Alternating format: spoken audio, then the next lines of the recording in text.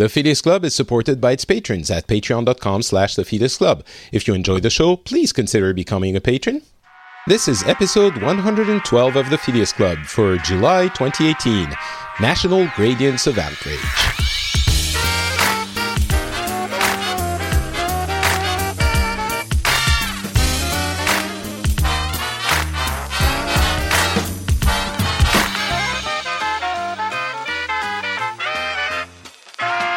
Hello everyone, and welcome back to the Phileas Club. This is a show where we get together with people from different countries, different cultures, different backgrounds, and we talk about the news that have been happening in the past month. Hopefully, you get some different perspectives on what you thought was definitive, and you are challenged in your ideas and opinions, a little bit sometimes maybe. My name is Patrick Beja, and today I'm very happy to be welcoming a full house to the Phileas Club. The club is full. There are no more seats. 5 people on the show today. Myself, of course, I am currently living in Finland/France, but spending a little bit more time in Finland. So I hail from Europe. We also have Turkey, who is, of course, with us as almost every episode. He is from Saudi Arabia. How's it going, Turkey? I'm good. I'm so excited to be talking to you, Patrick. Likewise. Are you saying this because I said you always sound asleep and bored before we started? You know, you're saying the words, but I somehow I'm still not convinced. Your tone doesn't convey it quite well. Say it again. Try it with a little bit more peps in your voice. Clearly, you do not understand sarcasm. That is true, but thankfully you have that in spades to educate me. Honestly, I love you, Patrick. Seriously. I do too. We also have... You love yourself. Yes, exactly. That's what I meant. We heard the voice of Bruce, who is hailing from Scotland without the accent. What's that about? Well, I'm a Zimbabwean in Scotland, so there we go. Yeah. I don't really have an accent. I don't really have a Zimbabwean accent anyway, but I'm okay. It's good. Yeah, to be here. I feel a little bit cheated. I was expecting a little bit more of a colorful accent to invade the show. You've been on the show before, so I knew what to expect. Yeah. Sorry about that. We will give you a pass for this time. So Zimbabwean / well, really, do you still keep up with what's happening in Zimbabwe? Do you go back? I do. It's actually one of the things I wanted to mention today. Well, if we've got time, but yeah, I still keep up with it. So excellent. Mm-hmm. Perfect. We also are very happy to be welcoming back Tony from the US. How's it going, Tony? It's going very well, thank you. This is the best way to start my work day is talking to you guys, and I will try to, if I make any jokes, clearly state that they are such before making them today. Okay, excellent. I'm not sure why you're saying this specifically. Did we make... No, that's a reference to one of the latest big things in the United States, the joke video that was seen as fake news. Okay, all right. Well, I didn't see that one. I'm sure we'll have fun talking about that one. And as I mentioned, you're from the U.S. So you're on the Eastern time, but as you mentioned very clearly before we started recording, you are not from the East Coast. You are from Ohio, proud Ohioan. Is that Ohioan? Yes. Ohioan. And yes, you are not to be confused with those East Coasters, which I understand because, they're all Tony Soprano type mafia people. So I get why you wouldn't want to be associated with them. And speaking of, we are also welcoming a newcomer on the show, another American, Bill Bird. You're from the East Coast. Are you one of those mafia types or not? Not in the last year. I've resigned. We call ourselves East Coast here in the Philadelphia area, even though we get in our cars and drive over an hour to get to the beach. So take it the way you like. Excellent. Well, I'm very glad to be welcoming you. You are, I think, the only grandfather we've ever had on the show. I'm not sure, but I think you're the only one. Can you tell a few words about yourself? The others have been on the show before. I think many of the listeners know more or less where they're coming from. Bill, it's your first time. Could you let the audience know a little bit about yourself so they have some context? Sure. Well, as a grandfather, let me start by saying, get off my lawn. I was, Duly noted. Duly noted, yeah. Okay. I was born in New York City and raised there for a number of years, where I took part in the duck and cover air raid drills, where you were instructed in school to get on the floor, get your head under the desk and your bottom to the window. But I've lived in the Philadelphia area for the last 40 years. As you implied, I'm not only a grandfather, but a husband and a father and a software developer. I've, like a lot of Americans, I've become a compulsive consumer of news in the last 2 years. But I'm also interested in history, tech, books, way too much TV and movies. And fitting with the stereotype, I'm not a gamer, and I gave up comic books when I was 40. Ah, so when you were really young then. I'm 40 now, so... Right. I mean, 45, but in my 40s. 40-ish, 40 adjacent. Yeah, they were piling up faster than I was reading them, and so I had a moment of sanity. Yeah, I can understand that. There are some pretty good ones nowadays, though. I'll give you a couple of recommendations on things you can get back into. All right. Well, thanks to all of you for being on the show. As always, what we do on the show is that we go over each guest and we get a feel for what has been important in their part of the world over the last few weeks. And we try to discuss it. It's very simple. And for me, I guess I'm going to not break tradition and start. I'm going to be talking about something that has been happening in France, and I'm very curious to hear, maybe if you've heard about it, I think maybe not, but what you think about it on face value. Because it's quite a scandal, and it's been making the news for the past couple of weeks in somewhat dramatic fashion. So I'm going to try to summarize what happened, and I'm sorry if I get some small elements wrong, but overall you should get the gist. So over Labor Day on the 1st of May, we always have demonstrations in the country for, celebrating the rights of the workers. And that's something that's been happening for a very long time. It's usually fairly... accepted. I mean, not accepted, but like there are no major incidents. Maybe sometimes there are some things that happen on the fringe, but generally it goes rather well because it's not necessarily against the government. It's more a celebration of the workers' rights. Of course, some people always say the government is fighting against those rights, but it doesn't usually deter in anything resembling riots or anything like that. So this time it didn't either, actually, but it happened on the 1st of May as usual. And a few days ago, maybe a week ago, so 2.5 months afterwards, there's a video that surfaced that showed someone mistreating someone who was demonstrating, or that's not completely clear. Maybe it was even just a passerby. They grabbed a woman, dragged her to the side. Oh, I'm saying someone. They were wearing a police... how do you call it? The thing you put on your arm. I can't remember the name in English. Like a little band of fabric that you put on your arm to indicate... Armband. An armband, there you go. So they were wearing a police armband and a riot police helmet. And so, it was kind of assumed that he was part of the police. So he dragged a woman to the side, hit her a few times, then rushes to another man that was closer to the riot police and grabs them and starts hitting them as well. And that person, it turns out, is a advisor to the president, President Macron. He's an advisor. Well, he's like a bodyguard. It's not completely clear what he does, but he works with the office of the president's chief of staff and has the status of like advisor / bodyguard. And of course, he is not a policeman. He's not part of the riot police. And So it's basically an advisor to the president who goes to a peaceful demonstration, puts on a riot police helmet and signs of being a police person, and violently attacking people.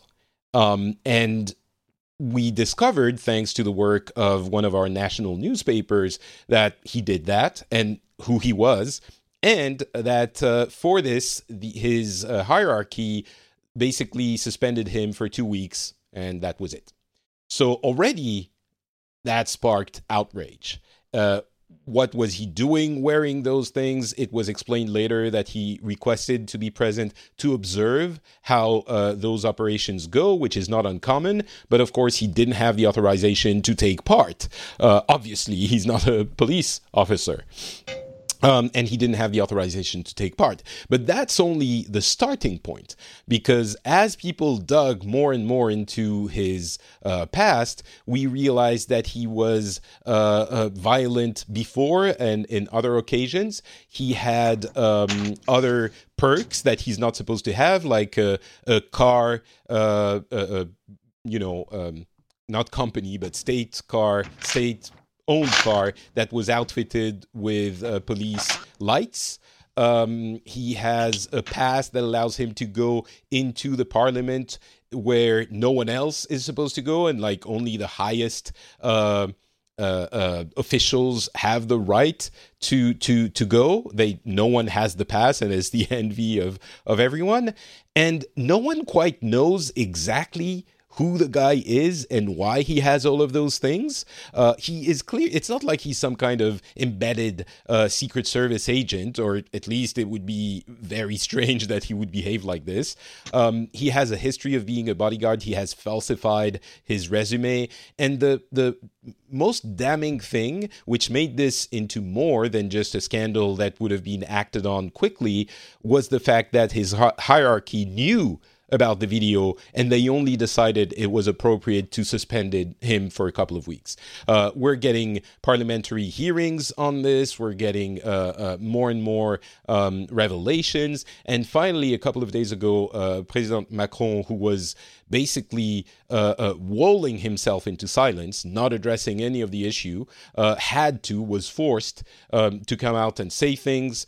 And what he said was, "I'm the only person responsible," kind of making a show of strength. But at the same time, he was taking on responsibility on himself. So making it seem like he was a good leader, but he also can't really be held accountable because obviously he's the president, and short of what would be the equivalent of an impeachment, which obviously is not going to happen for this, there aren't going to be consequences on him. The guy, Benalla is his name, has been now fired and has been arraigned. He's going to be prosecuted. A couple of other people that are involved are going to be prosecuted. The big question is now what's going to be happening to his hierarchy, mainly his direct manager, the chief of staff. I personally would think something should be done, if only an administrative measure of, a warning or something symbolic, but something should be done. Very upset by all of this. And it is probably beyond all of the political disagreements that France has with each other and the government, which always happens. This is probably what has been the most impactful thing that happened since the beginning of the Macron government. It's almost universally considered a black eye in the government's face. So yeah, this is the story. Kind of unexpected. It was really a WTF moment. When you see the video, it is unsettling and upsetting. And yeah, so this is where we stand now. Have any of you heard about this, or is it only making the news in France? No. I have to say I haven't heard of it either. Okay. Yeah, that's always interesting when it doesn't make the news. Yeah, I heard of it, and I think you guys are just crybabies. Really? Yeah. Why? Okay, I'm never sure if you're being ironic now, because obviously I don't know what irony is. Why would you say we're crybabies? Why would you say we're Move crybabies? to the Middle East. Move to the Middle East. Oh, right. You mean that kind of thing happens all the time. Well, I mean... And seriously, guys.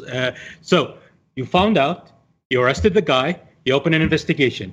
End of story. Move along. The thing is... It's not like it was a year ago and you just figured it out. So it's a huge scandal. It's something that's been happening for a while. It's been a year since it happened. Like, it didn't take long for you to find out and act on it. So move on. But the key issue here is that the president and the chief of staff and the president knew about it, and the consequence was only 2 weeks suspension. And I think that is a sticking point. If they hadn't known, it would have been a different story. If they found out, fired him, fine, it's not a big deal. But what makes this into a state issue is the fact that they knew and they chose to only suspend him for 2 weeks. Wouldn't that be more problematic even in, other Middle Eastern countries? No, the fact that, if they gave the order, yes. If they what, sorry? Gave the order, yes. You mean the order for him to go in and hit people? Yeah. If he was ordered to do that, that's a different situation. They found out, they thought this is what it should be. They were wrong in their reaction, but... End of story. It's not like, did they try to hide it? If they tried to deliberately to hide it, then yes, that's a big deal. Yeah, they didn't. I don't think. I mean, there's the question of whether or not they should have informed the judiciary. That is another question. The judiciary wasn't informed, and that might be something that they failed to do when they should have. They didn't try to hide it. If they broke the law and they were required to inform the judiciary, yes, I agree. Then they did something. If the law doesn't make them have to inform them, then they didn't do anything wrong. I guess that's one way to look at it. What about, I don't know, let's go to Tony. What do you think about this story? How would it play out in the US, or what do you think the appropriate reaction would be? I think it would play out in a very similar manner. I'm kind of with Turkey on that. It seems almost like, I don't want to say a non-story, because the initial story itself certainly would have been a story, but I think it would have played out exactly the same. They would have set forth some punishment. It would have been too light. Everyone would have blown up about it, and then they would have made the real punishment, and then the next day they would have moved on to something else to complain about. So I'm kind of with him that this is kind of, I feel like it's probably gone the way it should have gone. Now, yeah, you can say they should have fired him right away, but it happens all the time here that, they're going to make some pronouncement and it's not going to be enough, and the public's going to be outraged. So then they go as far as they probably should have to begin with. So, but yeah, when I was listening to your story, I was thinking, I don't think he's going to get very many differing opinions on this. I mean, I think that we probably are all in agreement that the guy did something he shouldn't have done, and they responded maybe a little lax to begin with, but then they took the appropriate measures in the end. Interesting. It's funny because, there's a famous story about, I think, someone in Finland that a government official, maybe a minister of some kind, that used their government credit card to buy a couple of candy bars. Maybe it was in Sweden. It was one of the two. They bought a couple of candy bars. That created such a scandal that they ultimately had to resign because they used the government funds to buy something for their personal use. Have you heard of Scott Pruitt? The what, sorry? Have you heard of Scott Pruitt? I know the name. I'm not sure exactly what he did wrong. He is the recently resigned and massively corrupt head of the Environmental Protection Agency, who spent money wildly on himself and abused his position in every way. And it took many months to get him to resign. It's funny because it seems that it really is a question of gradients. And in the north, where I am now, in Finland, Sweden, the Nordic countries, if you step out just a little bit, it's like you're out. In my original country, in France, I mean, something like this story is considered a major scandal. It might not, it's not like the chief of staff is going to resign or anything like that. The story is kind of being put to bed unless something incredible happens in the next few weeks on the news scandal. It's being put to bed. There are probably going to be some additional results of the inquiries, but nothing major, it seems. But we're still taking it pretty seriously, and we're upset more than anything. And it seems that you guys in the US, it takes a lot, and maybe in Saudi Arabia as well, it takes a lot more even to make you angry. I'm starting to wonder if you're not like those dirty Italians, that there is not an Italian here to defend them, so I can say whatever I want. My mum's Italian, so... Okay, there you go. So you can defend them.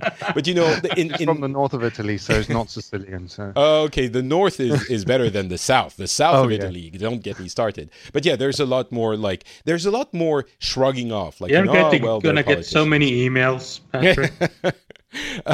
Hey, Patrick, if I may, sure. I don't know that we're shrugging it off. I think the actual event, if that had happened here, if, say, one of Trump's Secret Service members had gone out into a protest and started beating people, the public at large, at least the left side, would be calling for Trump's head. They would be calling for it for certain. So I think the outrage from the opponents of the president would probably be higher than what you're experiencing. They'd still be yelling for it. However, I think what I was trying to convey was it seems like things went eventually the appropriate way with what you're saying. It's being dealt with. Can we all agree that the guy with the candy bars, that might have been a little bit too much to resign over 2 candy bars? Yes, I think we would all agree. Yep. But in Nordic countries, you don't mess around with this, and I think it kind of follows that the stricter you are, especially with government finances and government, the attitude towards the public property, which, they're being paid with our money, I think it's linked as well to the way you view your relationship to your country's government. I think in France, we're kind of in the middle ground, and people try to cheat, on some taxes. You don't declare something, or you try to get out of a ticket, or it doesn't really matter. And so it kind of permeates society that if you skim a little bit on the side, it's not the end of the world. We're trying to fight it here very actively, and I think it's getting better on all levels. I'm including governments in there. But I think the little guy has the same attitude, just at a smaller scale. So in the Nordic countries, of course, you always have people who try to cheat their way into not paying some taxes, but I think it's a lot less the case. So it's not just the governments that are part of it, and our attitude, even in France, sometimes we hear about something and we're like, yeah, okay, whatever, it's not a big deal, where in the Nordic countries, they would have been outraged. So I think there is something similar here with this issue, which is yes, it was handled. Yes, it was, dealt with appropriately, it seems, finally. And yes, it's going to be put to rest, I'm guessing. But it will remain, it did affect the standing of the government, I think. Even, just to be transparent, I voted for Macron. I might not have been entirely satisfied with the result, but this actually affected me, I think, more than some other things. So, anyway. I find it, sorry, Patrick, I find it sure. funny because growing up in Zimbabwe, riot police pretty much had free will to do whatever they wanted. So I was just watching the video there, and you said it's quite violent, but that sort of thing we grew up with happening, and it was never the fact that people got video taking it and that people are in trouble about it is quite funny, actually. It's not funny, but it's almost like I'm thinking first world problems here.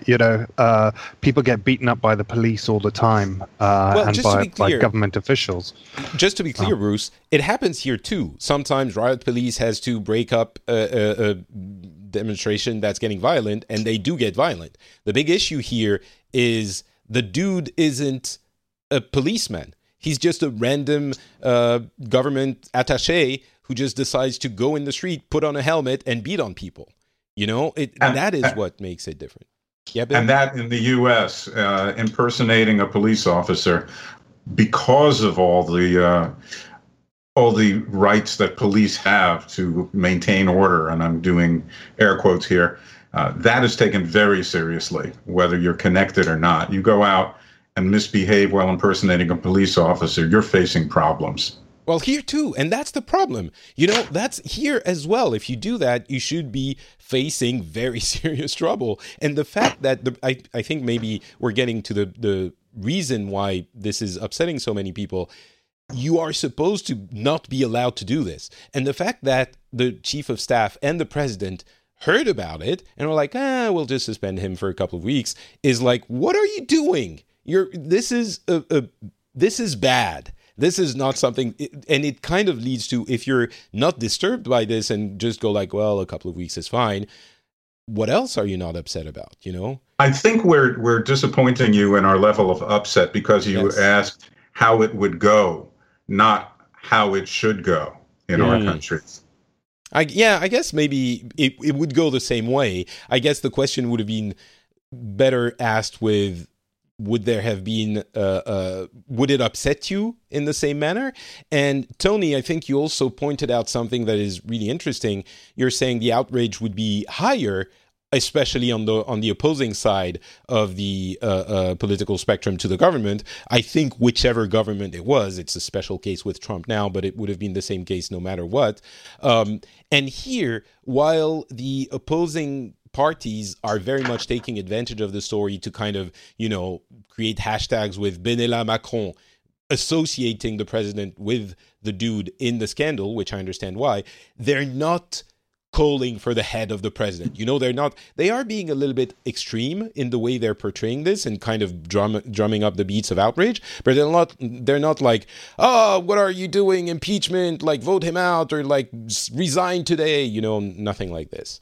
So I don't know, maybe there's a little bit more. I think they're a little bit pushing it, but at the same time, I understand they're not as outrageous as they might be in the US, maybe. I don't know. Well, in the U.S., regardless of which party is in power, the other party would be yelling and screaming.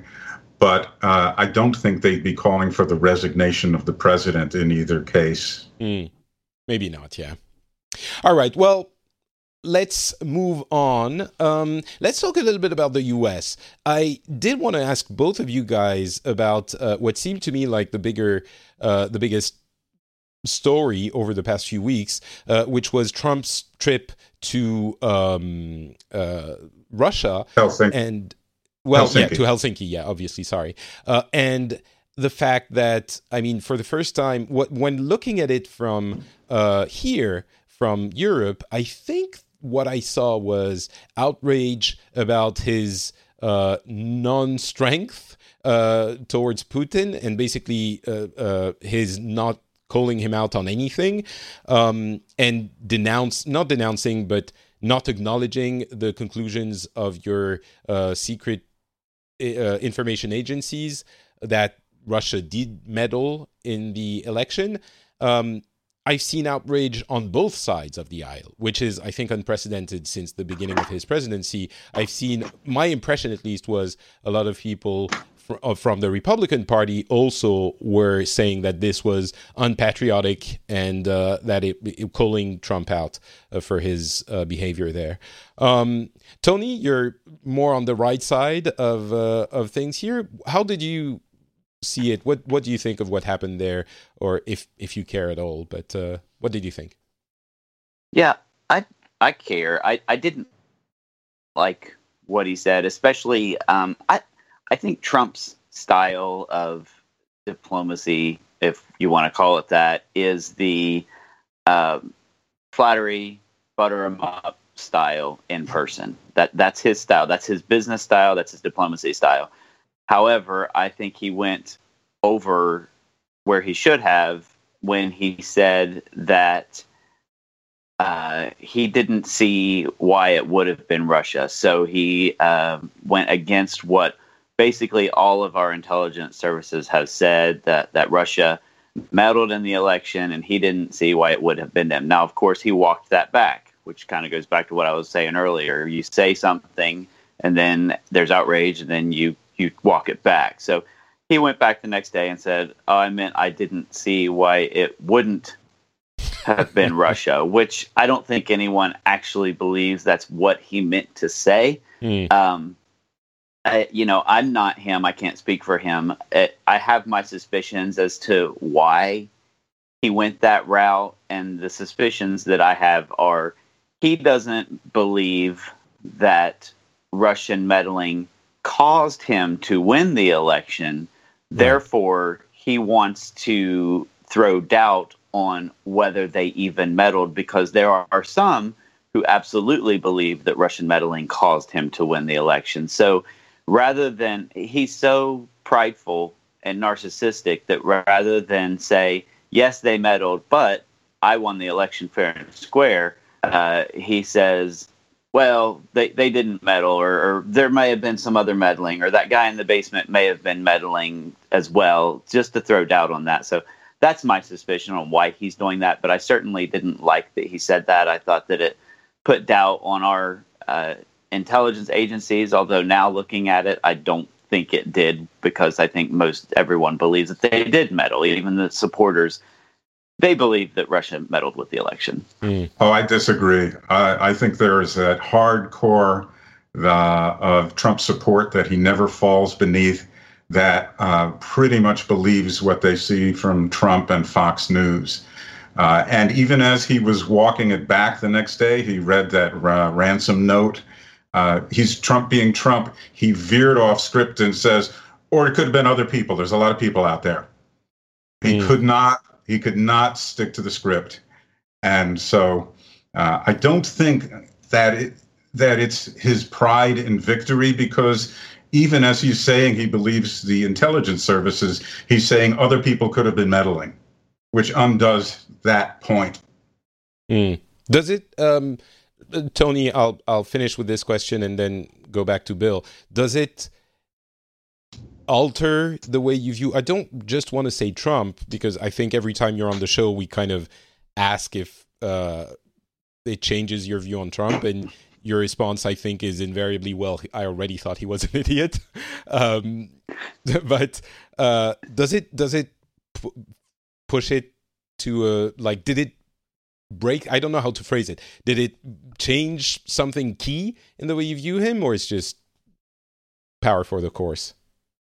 No, I don't think it changed how I view him. I haven't been on the show in a while, so you haven't had the opportunity to ask me lately my views on Trump. I've gone up and down the last few months, but it's what's expected to me. I mean, I expect him to say something completely ridiculous that's going to be self-serving, and then I expect his administration to follow that up with a really good policy.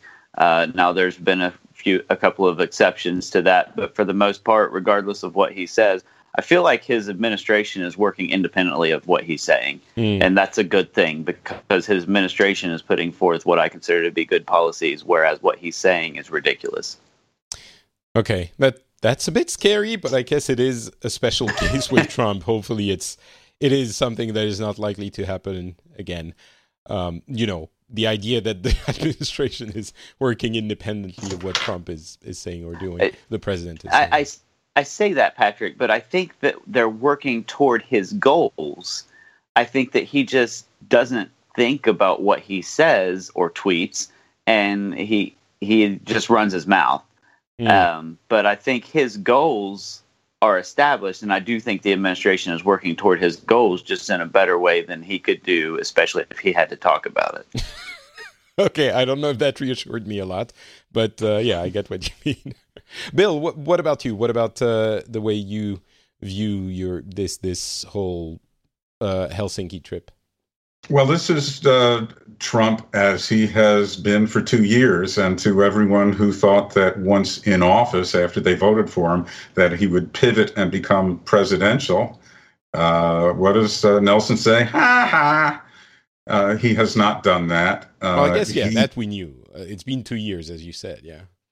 He appeared very submissive next to Putin, and that worried a lot of people.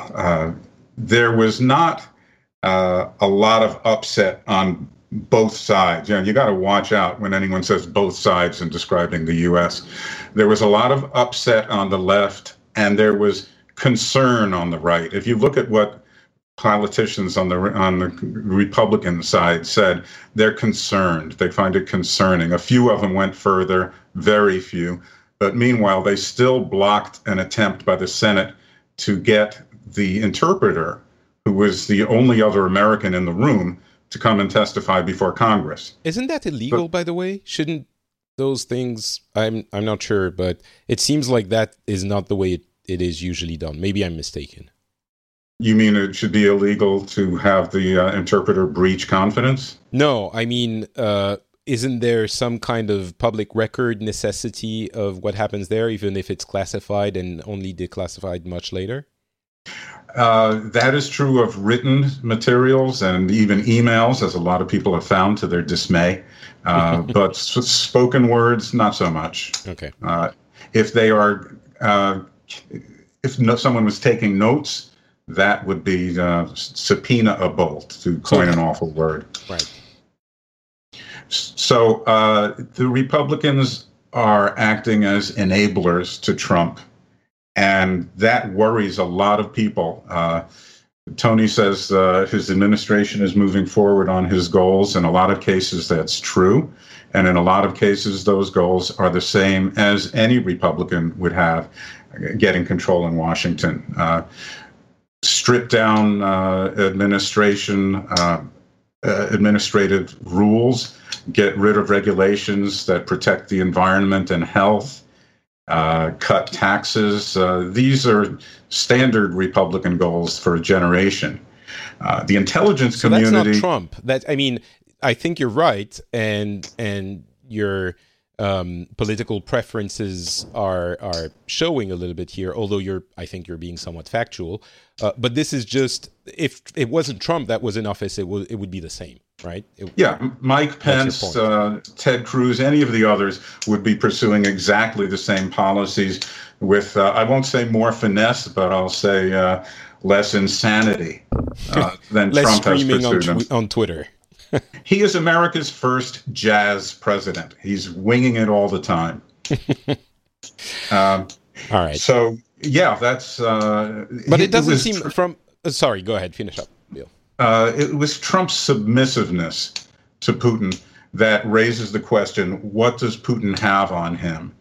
And that ranges from one extreme to, it's just Trump admires dictators, as he's shown with Duterte and I forget the guy in Turkey and China president for life and all the rest of them. Sorry, Bill, are you playing with a lighter or something? We can hear it on the mic. Oh my God, I'm flicking a pen. I'm sorry. Wow, that's a good mic.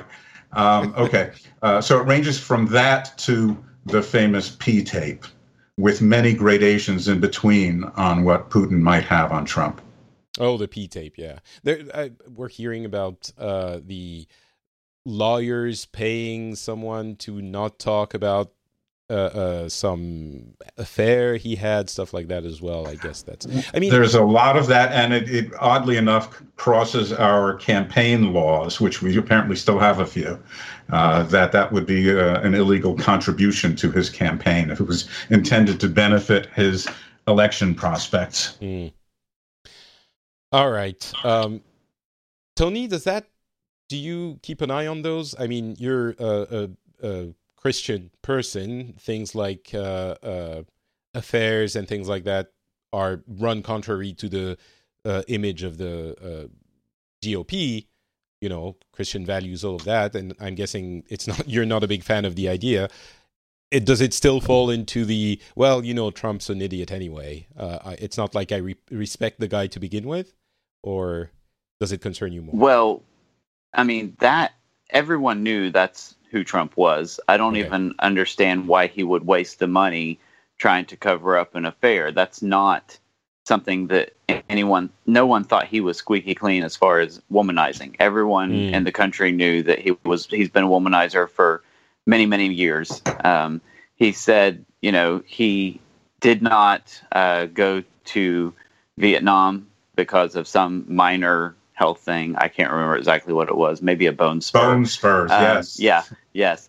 But he's quoted as saying that STDs in the 70s were his personal Vietnam. So I think we all knew what, as far as marital fidelity, every wife that he's had was his mistress prior to being his wife, except, of course, the first one.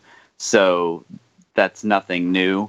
Of course, yes, that's not something that I approve of personally, but I mean, that doesn't change the equation. That right. was known prior.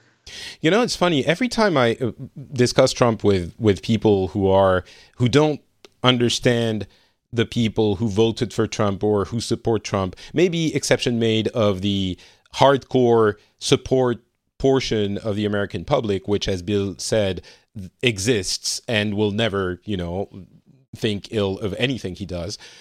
A lot of people keep saying, oh my God, do you see what Trump did?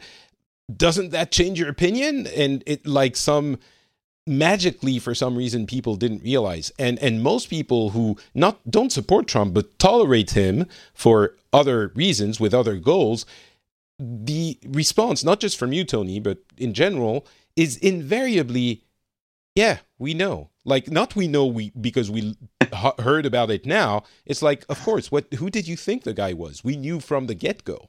So I think that's a big disconnect. Some people think, oh, well, once we realize this, obviously you can't support him anymore. But when you put it like this, Tony, it's like, yeah, he cheated on his wife all the time. It's not news to him. And if we're being fair, it's not news to the people who are being outraged now. The campaign contribution might be another part of it, but it's not the real reason for the outrage. So anyway, I think that view on it is really interesting. Go ahead. Well, I was just going to say yes. And one thing that Bill said about any Republican being in the same place except with more finesse or however he put it, I agree. And as we've stated on this show before, Trump was not my first choice. He was not my choice in the primary. So I would have loved to have had a Pence or a Cruz in the leadership role right now. Yeah, but as we were saying, it wouldn't have changed the policies. It would have changed the Twitter antics, which are concerning in their own right. But yeah, it wouldn't have changed the policies that would have been,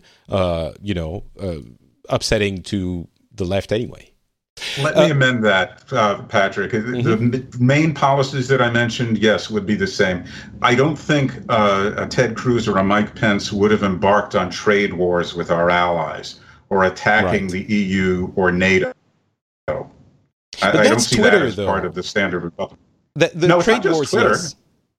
Yeah, and I think in doing these things, he is following Putin's line. And that is not the same as the standard Republican line in the U.S. That's something new. Enough, yeah.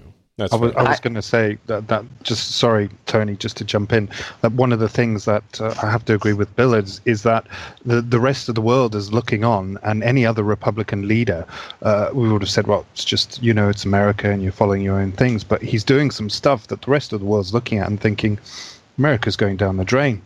We don't. Nobody respects Trump. Nobody that I speak to outside the UK, they think he's getting stuff done, but they think he's an idiot. If they do like him, and what America's left with now is no friends and sitting in a corner with a MAGA hat on. That's the way I see it. I don't know. I think. It makes me,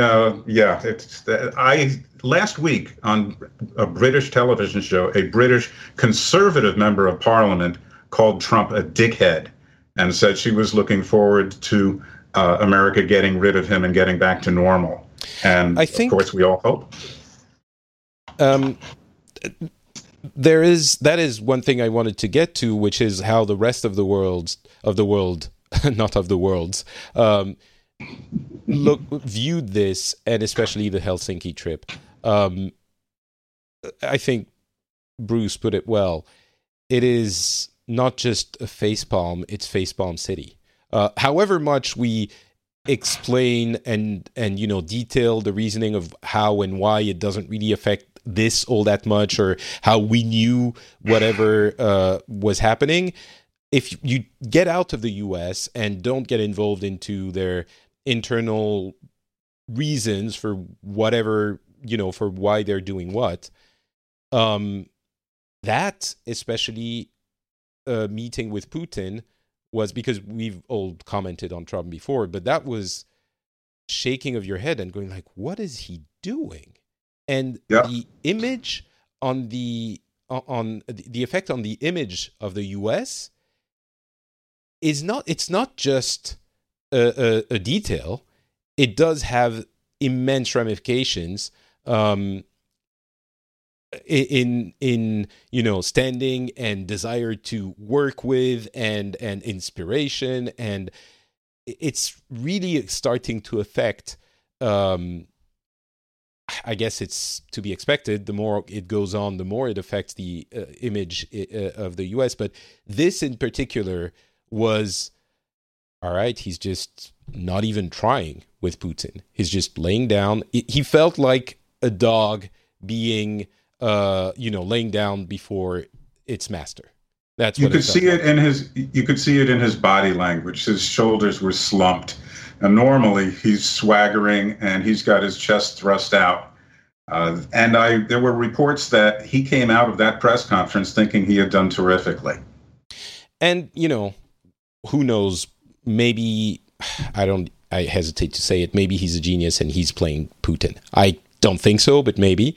But the bottom line is, from France, from Finland, there was a definite break in, like, it was kind of, well, he's a clown, but he's boasting, he's doing this, he's doing that.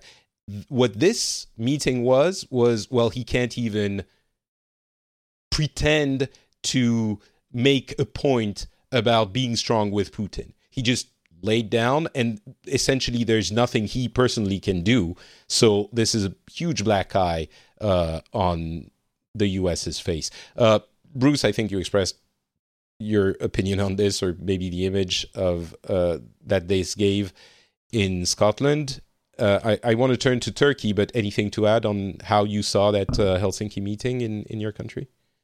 I think you pretty much summed it up there. It's just the other thing with Trump in Scotland is that he's not been liked for a long, long time here.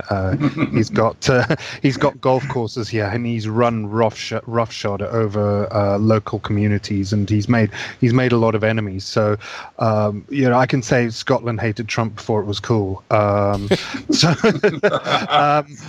you're not going to find many people who are very positive about him here. And the big baby blimp, I don't know if you heard about that. That was up in London when he came. But it made its way to Edinburgh too, and there were many people celebrating it. And a part of me thinks it's a bit childish, but a part of me thinks, well, this is what it's led to. So yeah, I guess I'd just back up what you say. He's breaking the camel's back with his idiocy. And I think it's important to emphasize, even though we've done it already quite a bit, but this last one was the chance for him to be the boastful, maybe even a little bit a childish / irrational person that he is during the thing, and saying something, one thing, anything, during the meeting. And the fact that he said nothing is like, well, he can't do anything then. The only thing he can do is be idiotic on Twitter, right? And again, maybe Tony and his supporters are like, yes, we know. That's what we kept telling you. But I don't know. For us, it was like, all right, well, then you're, raising your arms and going like, all right, fine, I give up, whatever. The U.S. is that. And everyone in the U.S. is always wondering whether the latest thing is the straw that breaks the camel's back of his support. And this one looked like it might be, but I think we're seeing that it's not. But I would say, even though Trump just tweeted yesterday bragging about his approval rating among Republicans, which is in the upper 80 percentile, I think. But the Republicans are shrinking in numbers, self-declared Republicans. There's fewer of them than there used to be. It's not huge, but that's the way things are going. He's got a hard core of support, but Trump himself is always working to erode that around the edges. Turkey? What about Saudi Arabia? Anything to say about that meeting? Well, let's start with, for God's sake, I'm tired of this guy. Fair enough. And no, there's not much from Saudi Arabia or the region in general. There's not much about it because clearly Trump is, with the regional governments in this area, he's very popular. So not a lot of criticism comes out in the media in the region in general. That is also fair enough. All right. I guess that's pretty clear. Okay. As always, we spend too much time on Trump. Tony, what is the thing that made the news apart from Trump in recent weeks? Well, the thing that I found very interesting was Nikki Haley, who is our ambassador to the UN and also would probably be someone I would vote for president someday, was speaking to a Turning Point USA conference, which that is a very conservative youth organization. It was a bunch of high school students who are extremely conservative. And you all may have heard of this. She got up in front of them and she said, "Raise your hand if you've posted anything to own the libs." And every kid in the place raised their hand. And then she went on to explain to them why that was silly and they shouldn't do it, and why just triggering the libs isn't helpful, but having an actual discussion, because you're not going to convince anybody of your side when you're just going out there to, quote unquote, own the libs or own the cons. But we need to be working to discuss with the other side, meet in the middle, and find a way to make improvements. And I really respected what she said. I thought it was great. And it's a point of sanity in the insanity that is our social media system right now. She sounds wonderful. She is wonderful, in my opinion. Now she's very conservative, but she is, I believe, at least half Indian, as in the country of India, not Native American. Mm-hmm. I think her ancestry is fully Indian, but I'm not positive. Is it fully? Okay, I wasn't ancestry. Sure. Yeah. She's American. Yeah, she is American, but her, yeah. So she was the governor of South Carolina. I think it's fair to say, especially to people who aren't from the U.S., bringing up the fact that she's of Indian origin, when you're talking about a conservative especially, is very fair. And I think it's an important piece of information. So, yeah. Well, it's part of her. It's part of who she is. Yeah. So why is that very fair? You do realize that a lot of majority of Indians in the U.S. are conservatives. Well, I didn't, but I didn't realize that either. Actually, a lot of them voted for Trump. They are a very conservative community, the Indians. Oh, there you go. That's interesting. But she was the governor of South Carolina, and Trump made her the ambassador to the UN, and I fully expect her to eventually make a run for the president, and I would probably support her. How conservative? It's she, I mean. Pro-life, anti-climate change. I believe she's pro-life. I don't know her stance on climate change. Although I'm conservative and I believe that climate change is the thing. So, sometimes you might expect me to be full on, I don't want to say far right. That definitely has a negative connotation, but very conservative. And sometimes you find that I lean toward the middle, but I don't know her stance on that. I believe she is pro-life, and most of the fiscal conservative issues she's conservative on. Okay.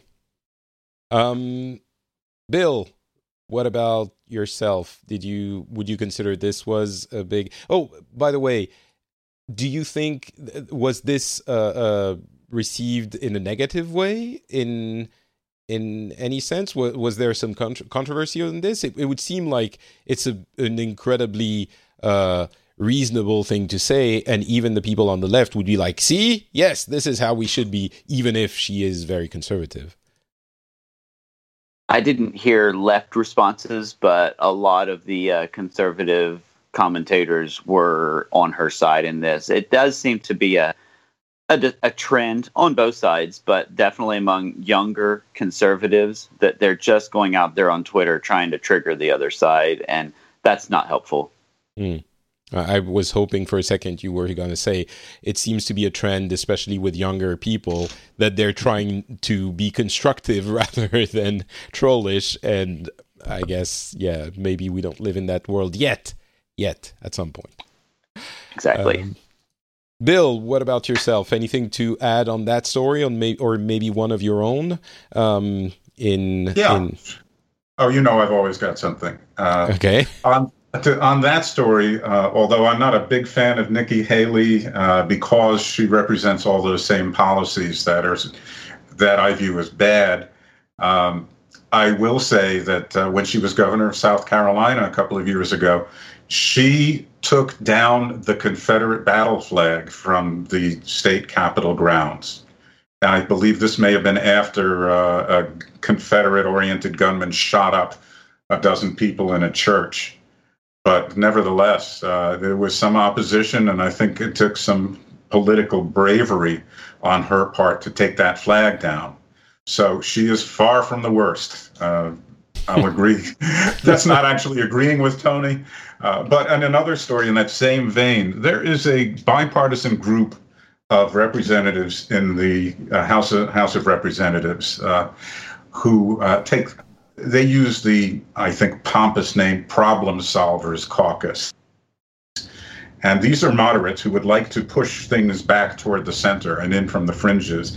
They have come up with some proposals that they think would drive in that direction and reduce the power, particularly of the Freedom Caucus, which is a really far-right group that has held, despite their numbers of about 30 or 40 out of 435, they have had a way out of balance control over the House of Representatives in recent years. And this move would help to restrict their power. So that could be a good thing.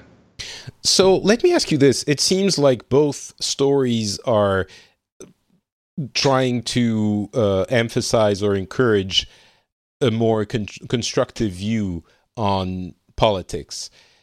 Do you guys feel, and I'm going to ask actually the whole panel, including Turkey and Bruce, do you guys feel like we're seeing maybe the beginnings of a reaction to the craziness that's been happening over the past few years, and maybe some people are starting to crystallize that sentiment that, all right, this isn't helpful, or are these fringe elements that it's not a generalized feeling, or even starting to become a generalized feeling?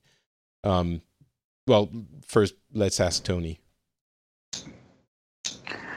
So I think that there's definitely a reaction to the extremes. I also think that it's very fringe at this point. It seems that both sides are going more extreme at times. And Bill, that helps. You're playing with your pen again. Oh, sorry. That seems to be what gets people elected in the primaries, and you can just look at the left's new darling, by some accounts, by some not so much. Oh, come on, Tony! I'm going to say it. She's a big deal right now. Everyone's talking about her, and that's not the same as saying she's a darling. Well, I mean, Who is she? Her name is Alexandria Ocasio-Cortez. She beat the what was perceived, and Bill, I'm assuming you're a Democrat, so feel free to correct me if I say something that's incorrect, because I don't know his name off the top of my head. Crowley. The guy, right? Raleigh? Crowley. Yeah, he was seen by many as the successor to Nancy Pelosi, as the minority or majority leader, depending on how the elections go, for the Democrats. And she beat him in his district. It seems to me that she beat him because very few people showed up to vote. Maybe the assumption was kind of like the assumption in the presidential election last time that who cares, our guy's going to win, but he didn't. And now she's all over the place. So maybe Darling was a little hyperbolic, but she is certainly in the limelight right now. And so who is she? Is she, pinko nut job, or what's her She deal? is a young, attractive Hispanic woman whose positions are to the left, and she is a member of the Democratic Socialists of America, which, of course, that word just sends people off the deep end. But she ran on a very liberal platform and beat an incumbent who's been there for 20 years. Yeah, put it simple, Patrick. It's someone you would love. Maybe. American social. I'd like to draw a distinction, though. We're talking about extremes. Extremes in ideology are fair game. The Republican Party moved much further to the right than the Democrats are showing any sign of moving to the left, even now, when I think I would agree with Tony that there is a big move within the Democratic base to move to the left. It's going nowhere near as far left as the Republicans have gone right in the last generation. Just a second, let me ask Tony if that would be his assessment as well. Partially. I think there is some truth to that. What I think that the clarification that needs to be made is the Republicans definitely moved far to the right, but since about 2010, they've kind of their policies have stagnated. That they've stopped moving to the right. Maybe there's nowhere else to go. Nowhere else to go. I was just getting ready to say that, Bill. But they have really kind of hit their place. Whereas the Democrats, especially amongst their base, have seemed to move farther to the left since that time. So they're traveling left, whereas the Republicans are parked. So maybe they have a little bit of a delay. They're traveling. I would agree. Let me draw a distinction between the politics and the atmosphere. You can have extremes of politics without having the insane discussion that we've had in this country for however long it's been. You can be left, you can be right, and still be polite. We are not seeing, particularly on the right, any sign of manners, shame, or respect for the truth. Whereas, or as somebody put it, the Republicans treat politics like a back alley knife fight, but Democrats are expected to behave as though they're at a garden party. And I think that you may be looking at it through the lens of the Democrat side, just because I look at it through the lens of the Republican side, and we feel the same way, except reversed. So we're biased, and I think that we could probably both admit that we're biased. I have a bias. Yeah, I think everyone's biased. Anyway, all right. What? But I would still stick to my point about politeness, and that's where we need to move. We may not make a lot of progress on the other stuff, but the rhetoric really needs to be dialed back. That I think we can all agree on. There you go. But so to sum up the answer to my question of, are people starting to feel to see the beginnings of reaction to the hyperbole and the owning the Dems or owning the cons attitude? I guess your answer is not really. Those are exceptions. My answer is I hope you're right. It could be, but it's too early to say. Okay. Yeah, I would wait for November. Yeah, that's probably going to be an interesting. Well, I mean, to be honest, until Trump is out of office, it nothing really counts, I feel. So I don't know. We'll see. All right, we spent too much time on the U.S. as usual. How about Scotland? What's happening in the country of is it Scotland where there's lots of sheep, or Ireland? I can never make. That would be Wales. Oh, Wales. Wales have got all the sheep, yes. All right, fair enough. So what do you have? Well, they're the fourth one after England, I suppose. Wow, who's fourth? Well, England has gotten to the bottom of the list for me now. I mean, with Brexit and everything. So anyway, keep going. The big news, I suppose, for us is always Brexit. That's what keeps happening. There was, I don't know, mentioned on one of your recent shows, but there's been the David Davis, who was the chief negotiator of Brexit to the EU, resigned at the beginning of July. And then Boris Johnson, the old lovable fool, I put lovable in inverted commas, then resigned not many days later. And it's looking increasingly, I say this cautiously, like it's a complete mess. Theresa May this last week and Dominic Raab, who's the new Brexit secretary, have come out and said, well, don't worry, we have enough medicine and food up for just in case Brexit goes badly. And people are turning around saying, okay, so you're saying you are preparing for the worst case scenario where we will run out of food and medicines. Well, to be fair, you should always be prepared for the worst case scenario. It's fine, but they haven't answered that question directly. They just said, don't worry, that's it. So 2 years ago, people voted for Brexit. Voted for breakfast. And said that I always vote for breakfast, by the way. just to be clear. Is that a croissant there? I can't get them in Finland, the good ones, but I can.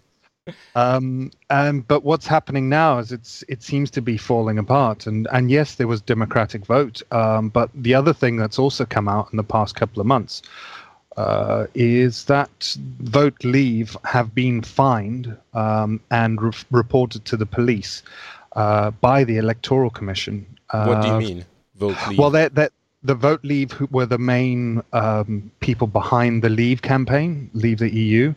There was them, and so then it was a group, an organization. Organization. Vote Leave. They capitalized vote, capitalized leave. So it's basically saying, their name was Vote Leave, and there were certain politicians behind it from both sides of the aisle. And then there was another one called Believe, and they've been fined £61,000, which is peanuts. But they've been reported to the police by the Electoral Commission for significant evidence of coordination with other groups, specifically Believe, and it basically comes out. How is that illegal? What's the issue there? I'm not sure I understand. They found evidence that they spent money that wasn't declared, and they've spent money in areas that wasn't specified. It's a lot of electoral law that was broken, specifically around where money has come from and who was spending it and what they were spending it on. And in short, people weren't doing, they weren't using it what electoral law specifies it should be used on. Okay, so all right, so setting that aside, the Boris Johnson quitting was also after Farage leaving was like, what are you doing? But I'm guessing the country isn't happy about it. Well, they think he's making a play for prime minister by doing this. That Theresa May is going to have. There's murmurings of her being ousted in the next couple of months. But to be fair, that's been happening for the last 2 years anyway. And can you imagine Boris Johnson prime minister and Trump president? I was just doing that. It's awful. Yeah, you see, it's so funny because Boris Johnson, when he was mayor of London, he was seen as quite a left-leaning conservative, and with his Boris bikes and all these sorts of inclusive policies, etc. And he's now suddenly turned into he's almost like a Trump Jr. or Trump Light, and I don't know. It works. It's working. So it is, yeah. So the negotiations, they're coming to. When is the end date? It's coming fairly soon, right?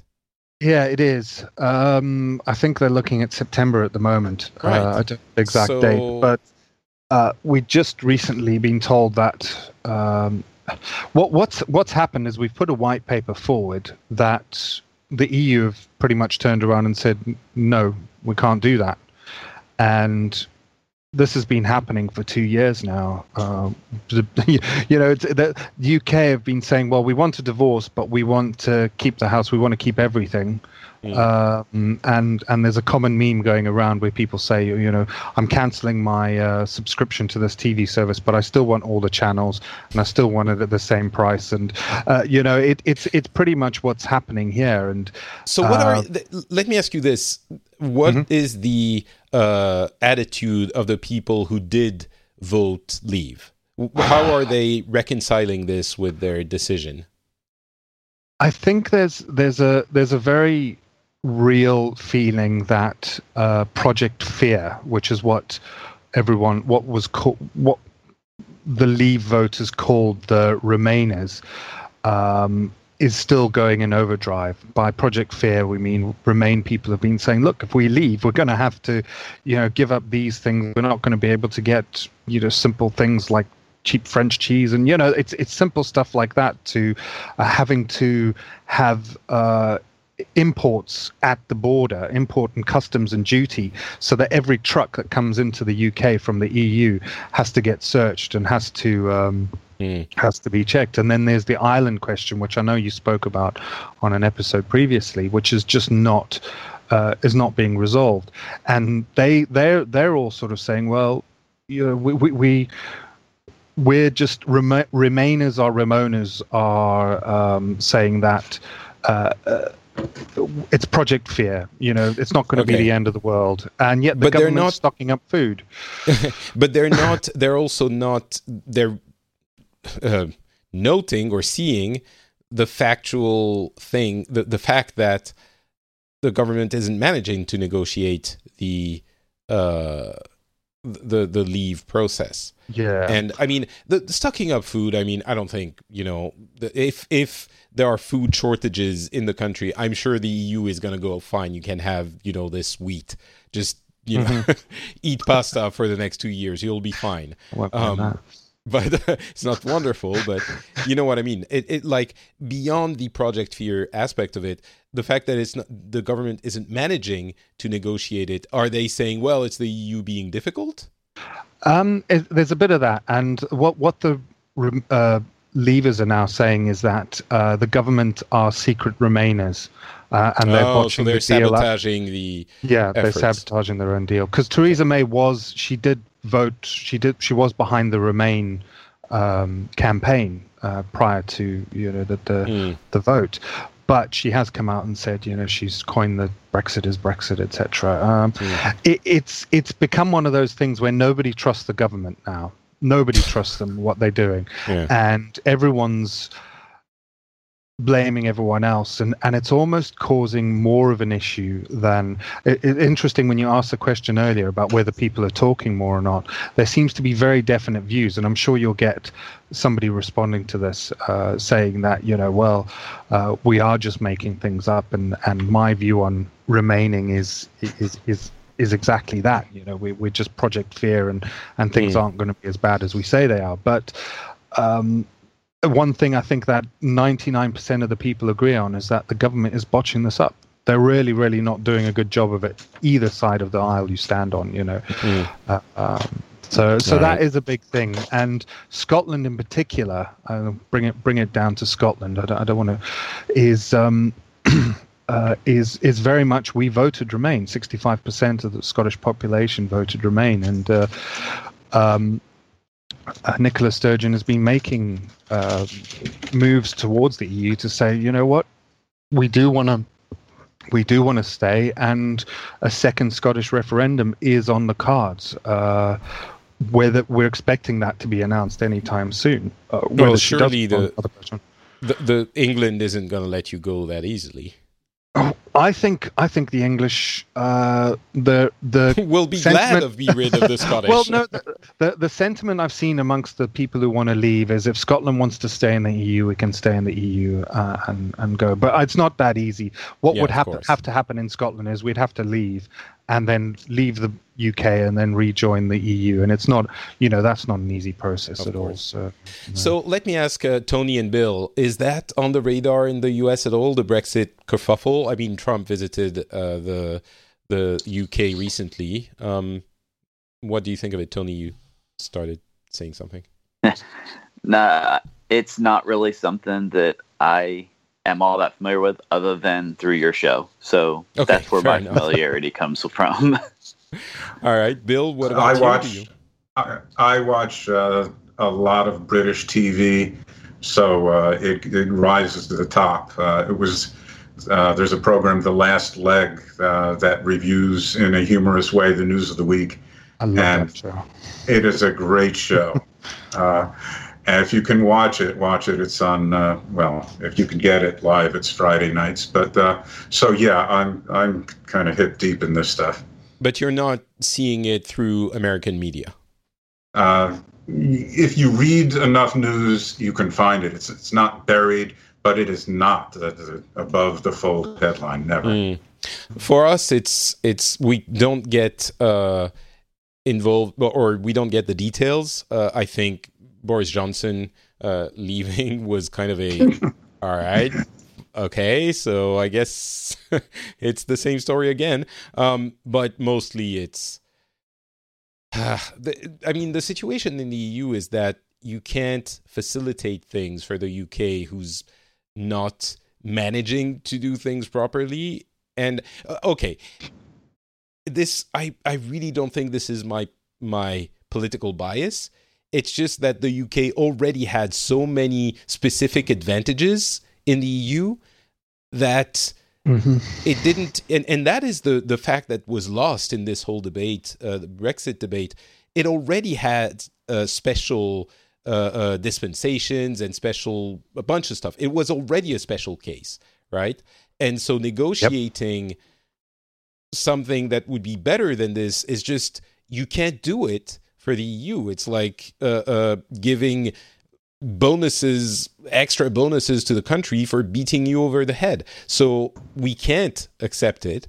And it's almost like we think we will survive without the UK anyway. So the sentiment is like, all right, fine, you're on your own, whatever. Just that's how it is. Bruce, let me see if I've got this right. I think the split over after with that meeting was between the soft Brexit that I believe is being promoted by the Prime Minister and the hard Brexit that Boris Johnson and others would like. But is there any sign that the EU would tolerate a soft Brexit? Soft Brexit. I don't. I would think the EU would. I think they would, but there would need to be more concessions from the UK government on that case. It wants the soft Brexit, but as Patrick's just said, it wants to have its cake and eat it. And it's interesting that even I'll go back to Trump. He's been talking to the EU about an EU trade deal. He was very much, UK should leave the EU, but he's talking to the EU about a trade deal, and he hasn't said it outright, but the UK is on the back burner. If we leave the EU, and I still say if, we will not be first in line as was promised before. So that's just, it's one of those things. It's the UK's thinking, we're wonderful, we're amazing, we conquered the world and we've got all these colonies and all these things around the world that love the UK. They don't. UK by itself is a very small country with only 60 million people. So I think that reality is going to hit hard if we do eventually leave. All right. Turkey Any opinions on Brexit? Is that something that's on your radar in Saudi Arabia? Not much. It's mostly in the business section of the news to be covered. Right. So it's like what business people need to know in order to make their decisions, and it doesn't really motivate the crowds, I suppose. That's fair enough. What does motivate the crowds these days in Saudi Arabia? Oh, let's see. In Saudi Arabia, I think for you, since the last time, no women drive in Saudi. So that's something new here. Oh, so it's happened. Sorry, you broke up a little bit. Now it's happened. Women do drive. Yes, women now legally drive in Saudi Arabia. So you said it was happening too fast and it was going to be not a disaster, but it was going to create difficulties. How has it gone? Way slower than I thought, because apparently they implemented new regulations for issuing licenses. And this is not only for women, it's for everybody. You have to go to driving school. You have to spend 40 days before you qualify to get a driver's license. And that wasn't the case before? You didn't need to go to driving school? No. And if you went to driving school, it could be in 2 days, 1 day. Okay. So, yeah. It's basically like the States. In the U.S. also, it's so easy to get the driver's license if you know how to drive. So, and there's not many, and women can only go to special schools for women drivers. And there's hardly any, because they have to establish them. So there's like 3 in the entire country and so on. As I think for example, in Riyadh, the city of 5 people, the population, less than 10,000 women got their licenses. Okay, so basically they listened to you and found a way to slow things down. So you're happy. But how has it gone? Have there been incidents, or are they well accepted? No. It went smoothly. You can see women from time to time. I myself, I've only seen one woman, and that was like 2 days ago driving. Period. Does your wife drive?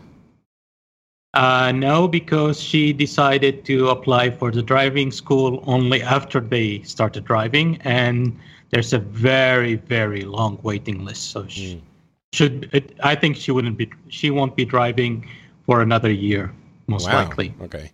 So it is spreading things out. Just to be clear, the driving school requirement is for both men and women. Yes, they have implemented that now. It also includes men. So it's just a regulation that they changed the traffic laws in general, and it covers everybody, no exceptions. All right. So it seems it's perfect for everyone then. Yeah, it's smooth for now. Wait and see. I've heard of some women driving, and some of them have realized the problems of driving in Riyadh. So some of them have their licenses. They don't drive at all, or they only drive for personal reasons from time to time. But a lot of them still use chauffeurs or use Uber or whatever, taxis and so on. Because one of the biggest problems you still have in Saudi is it's a very driving-centric country, car-centric country, and we don't have any parking almost anywhere. How does that? I guess it's because you don't have city planning, I suppose. But it doesn't make a lot of sense. Mostly, yes. In the beginning, there wasn't much city planning, and when there was city planning, there weren't very strict regulations about how many parking you have. And there are now, but there's still not enough because, as I said, this is a car-centric country, and we don't carpool. So everybody goes with his personal car. So if you have, let's say, I think the regulation says for a business, every 50 office place buildings, every 50 meters, you have to have a single car park. But in a 50 square meters office space, you could have like 10, 20 people working in that area, and every one of them is going to bring their car. So it's a huge problem with parking. So you have parking, you have traffic problems also, and so on. And Riyadh specifically, and I think Jeddah as well, these two cities, the two biggest cities in the country, there's a lot of going on the roads. In Riyadh, we're building the metro system, and it's a huge, gigantic project, and like half of the roads are either closed or detours and so on. So traffic has increased dramatically. But surely people understand it's necessary to build the metro system, which will make things better in the future, right? Yes, and most people are mostly happy in a way because surprisingly, this project is actually going on time. And could you send those guys over here, please? Yeah, I was going to say. Yeah. I was going to say that would be nice to get here as well. Yeah, it's ridiculously going on time. I think one of the reasons for this is when they established this metro project, the government decided to put the entire budget for this project into a separate account in advance. So money is available immediately for this project as time passes. So they don't have to go back to the government and ask for the money and then look for it in the budget. That sounds like a smart way of doing it. Well, this is the first time they've ever done it, and it's been amazing. So overall, I'm not sure I got a clear idea. It seems like this women driving thing is going well. People are okay with it. Yeah, it's surprisingly better than I expected. I didn't expect much problems.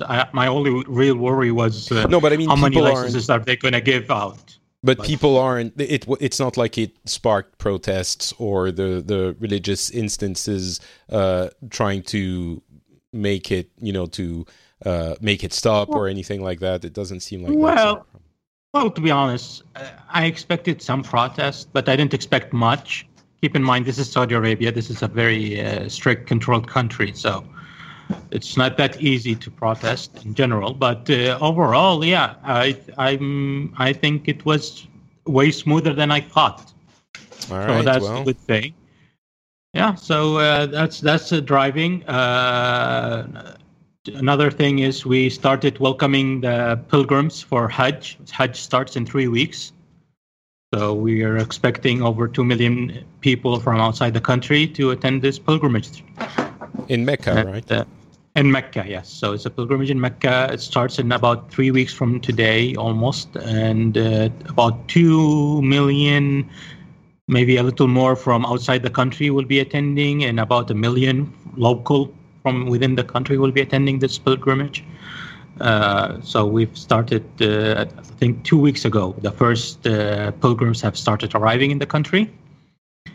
Other than that, I think the biggest, we have one more news is apparently today, and this is going to affect everybody, including you guys, which is apparently Saudi has accused rebels in Yemen of attacking Saudi oil tankers as they cross the border, Bab al-Mandab Strait, which connects the Red Sea to the Arabian Sea, and Saudi has announced that they're going to suspend all oil tankers from using that strait for the time being.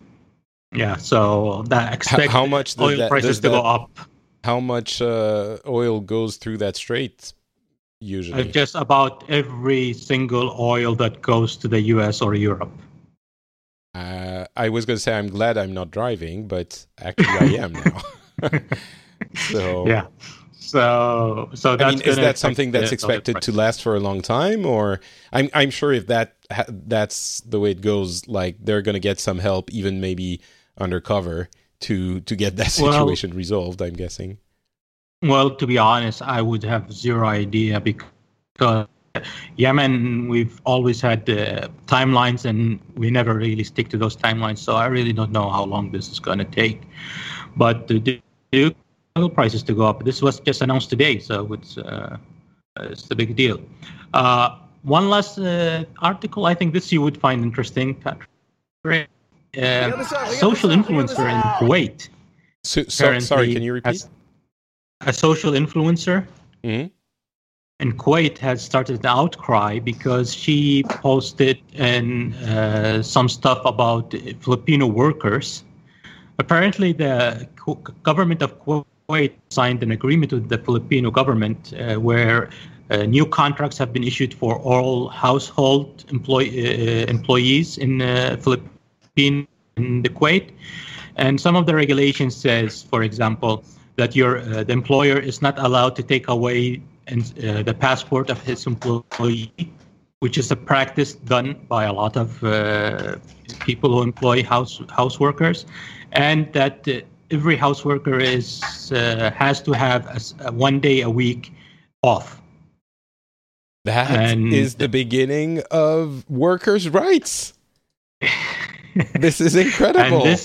And this social influencer, a lady who is into makeup, has about 2 million plus followers. She went online on her Instagram account complaining and criticizing this and demanding that this is against her rights as an employer. Oh, how boy. dare they say really? that? Oh, I thought she how was dare pushing, they say that? I thought she was trying to push towards that, but she's protesting it. No, she went out. She said, "How dare they tell us we cannot take the passports of our employees? What, they want us to keep the passport so they can just leave anytime they want?" She called them employees in the video I saw. Sorry, you broke up. Servants. She says, "I can take our servants' passports." Yeah. Well, don't worry about that. That's a common word used here. It doesn't really mean thing. Even people who don't believe in this stuff also use that word. So it doesn't really mean much. All right. It's interesting. Okay. Yeah. Yeah. And she said, and why do they expect us to give them a day off? For God's sake, they work at their housemates. They're supposed to be working all the time. And plus, they already have enough time off. We also take them out when we go out to restaurants and so on. They accompany us. They already have a wonderful life. Why would they need a day off?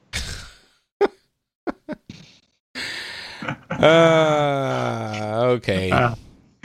So I think there's an outcry against her. What was the reaction to this? Was it like laughing at her, or some people supporting her, or what was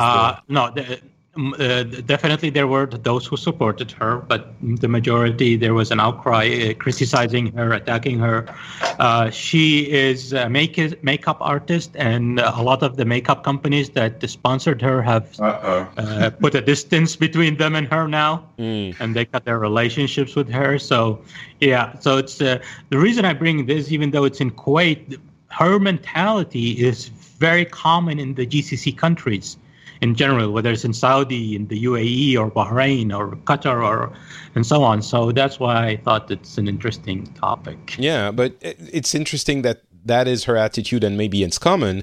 But in Kuwait, which is maybe not the least conservative country there is, the law it's passed, right? That's what you were saying? The law has passed? This is not exactly from Kuwait per se, because we have that here also, but this was enforced on us by the Filipino government. Oh, right. Okay, countries. Sorry, I misunderstood. Yeah. So the Filipino government has basically made it a condition to allow their people to emigrate, right? Yeah.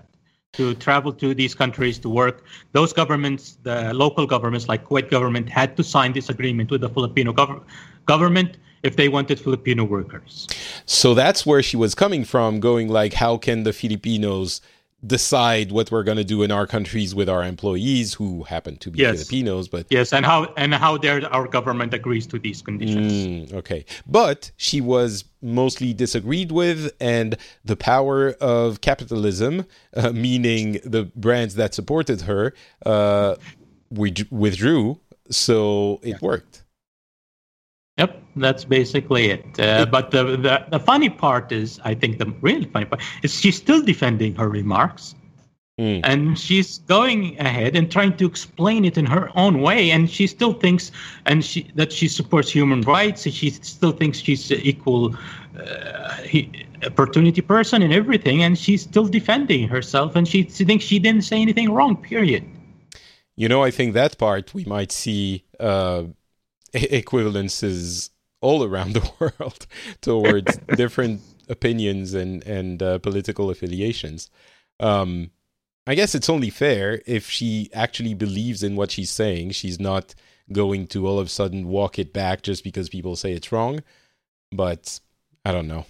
It is what it is. Well, if she believed in something right, yeah. But if she believes something wrong, yeah, walk back on it. No, of course. But I mean, I'm not trying to defend her, but I know. She's anyway. All right. Well, that's really interesting. The most interesting part to me is obviously, she's a makeup artist that became big on Instagram. It's typically the kind of voice that you probably wouldn't hear if there wasn't an internet, right? If she was a political a person or a celebrity from the traditional media, obviously you could have heard about her opinion. But in this case, as with many, many other cases, you hear about them because you hear about everyone. If there is one dissenting opinion, go ahead. What's different here in the Middle East in general, in the region, specifically in the GCC region, media is controlled in these countries. Social media has brought out all of these social influencers who've been talking more freely than if they would be on TV. They wouldn't be able to say stuff that they're not allowed to say, whether and so on. So it's a huge problem in Saudi in general and the GCC countries overall. These social media influencers, they've been and they have reached a level with so many followers that they actually can spread rumors easily, even though they're not true. And that would be the popular accepted view, which is the rumor. I wonder where I've seen that before. Yeah, but I'm guessing that those also happen in every type of political opinion. So in the case of Saudi Arabia or the GCC countries, there are people that are conservative and there are people that are progressive, people who would argue for the necessity of those 1 day off and not holding the passport of your employee, who also have influence, correct? Yes, true. Yeah, so... Yeah, I don't know if there's anything to add on this from the rest of the panel. Seems pretty straightforward. One last thing. Other than that, in Saudi, we've been spending time laughing at all of you people who are complaining about the heat in your countries. It's 30 degrees here in Finland. This has never happened. But I heard that the predictions for the Middle East is that pretty soon, talking about climate change again, within our lifetimes, it's going to be 50 degrees in the Middle Eastern region because of the way it's a very peculiar, meteorologically a very peculiar region. It's already become 50 degrees in Iraq and in Kuwait. I'm guessing spikes. I'm guessing there are spikes, but it's going to become more common. Oh no, it's very common in Iraq and Kuwait. But that wasn't the case before, or? It's been common for the last 5-10 years. Right. So it's a relatively, meteorologically, it's a relatively recent occurrence. All right, I guess I'm not going to complain about the 30 degrees here, although it's going to be 36 in Paris next week. And I'm like, if I was there with my 6-month-old, it would be impossible. Like already he's having trouble sleeping and is being generally fussy, but okay. To be fair to you guys, if it's 35 or over and you don't have AC, you can complain. That's the thing. We don't. So yeah. All right. Well, I think this is going to be the end of this episode. Thank you so much to all of you for being on and being willing to have an open and polite conversation, trying to influence the world through our leading example, or by leading through example. I will give each of you an opportunity to tell us where you are on the internet. And well, let's start now. Turkey, I believe you are on Twitter. Well, as always, you can find me on Twitter as Turkey Albala, TurkiAlballa. The link will be in the show notes, as will Tony's link. You go next, Tony. Hello? Tony? Are you muted, Tony? I guess Tony kind of checked out when we started talking about... he did just leave the conversation at the worst time when I was saying this. He's going back. Let's include him. Okay, let's invite him back. Let's see. It's ringing. You'll edit this out, right, Patrick? No, I won't. This is the best part. Quick, let's say things about conservatives. Let's make fun of the GOP. Oh, he's not picking back up. He called me, but he's not picking back up. How about Bruce? Tell us where you are. We can get you on the internet.